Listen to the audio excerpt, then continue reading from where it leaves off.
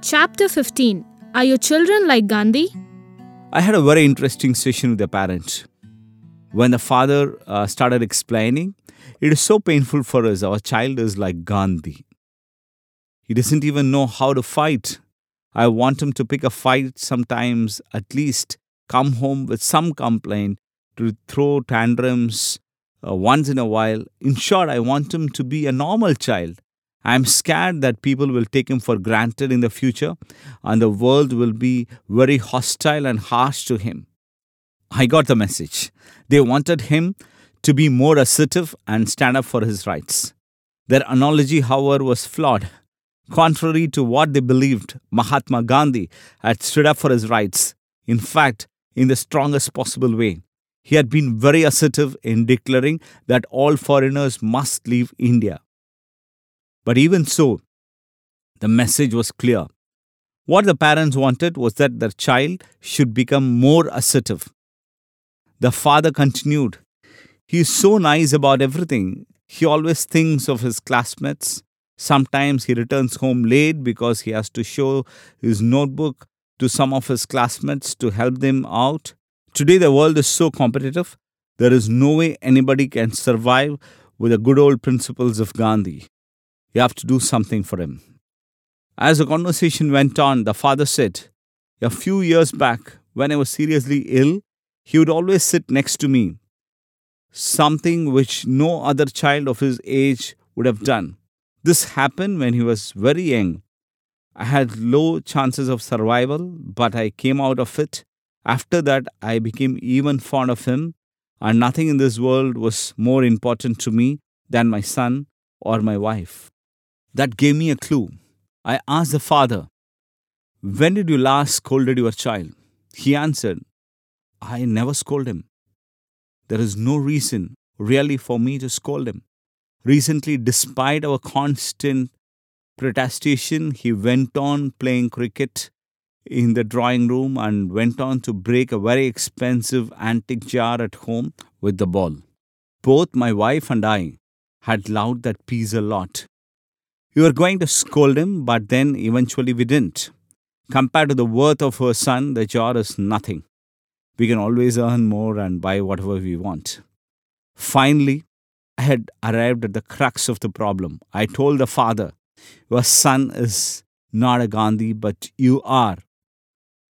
He was confused and looked at me in confusion. I repeated with emphasis, it's you. When he broke the jar, did you and your wife feel bad? He said, of course, we felt very bad. It was precious to us.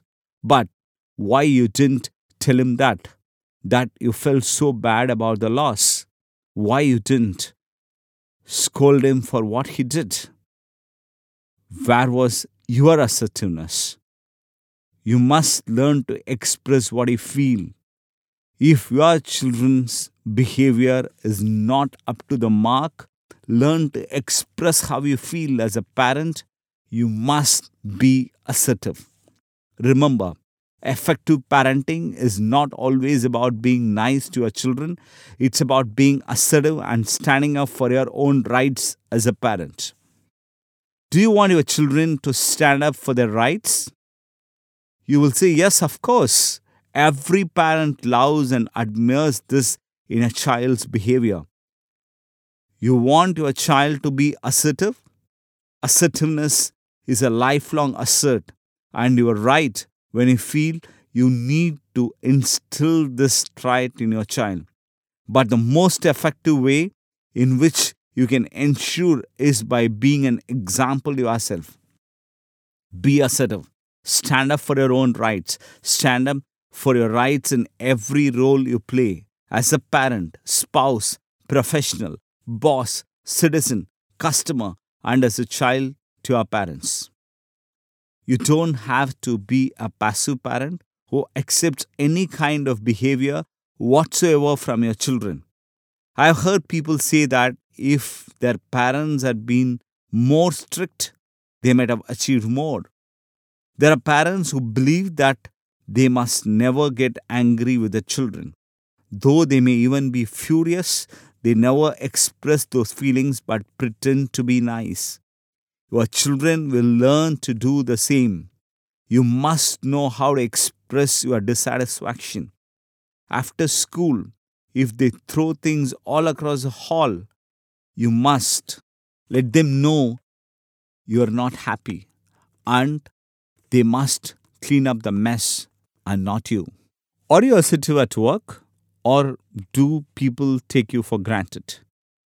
Or most odd jobs in your office done by you because somebody asked you to do them and you didn't want to quote dissatisfaction by saying no. If you are the boss, how do you treat your employees? Do they decide when to take their holidays or ask you for approval? Are you assertive? Effective parents or assertive parents? And assertive parents have assertive children who will always stand up for their rights. Secret number 15. If you stand up for your rights, then your children will not have to be theoretically taught this quality. Remember, parents, the best way to teach is through example.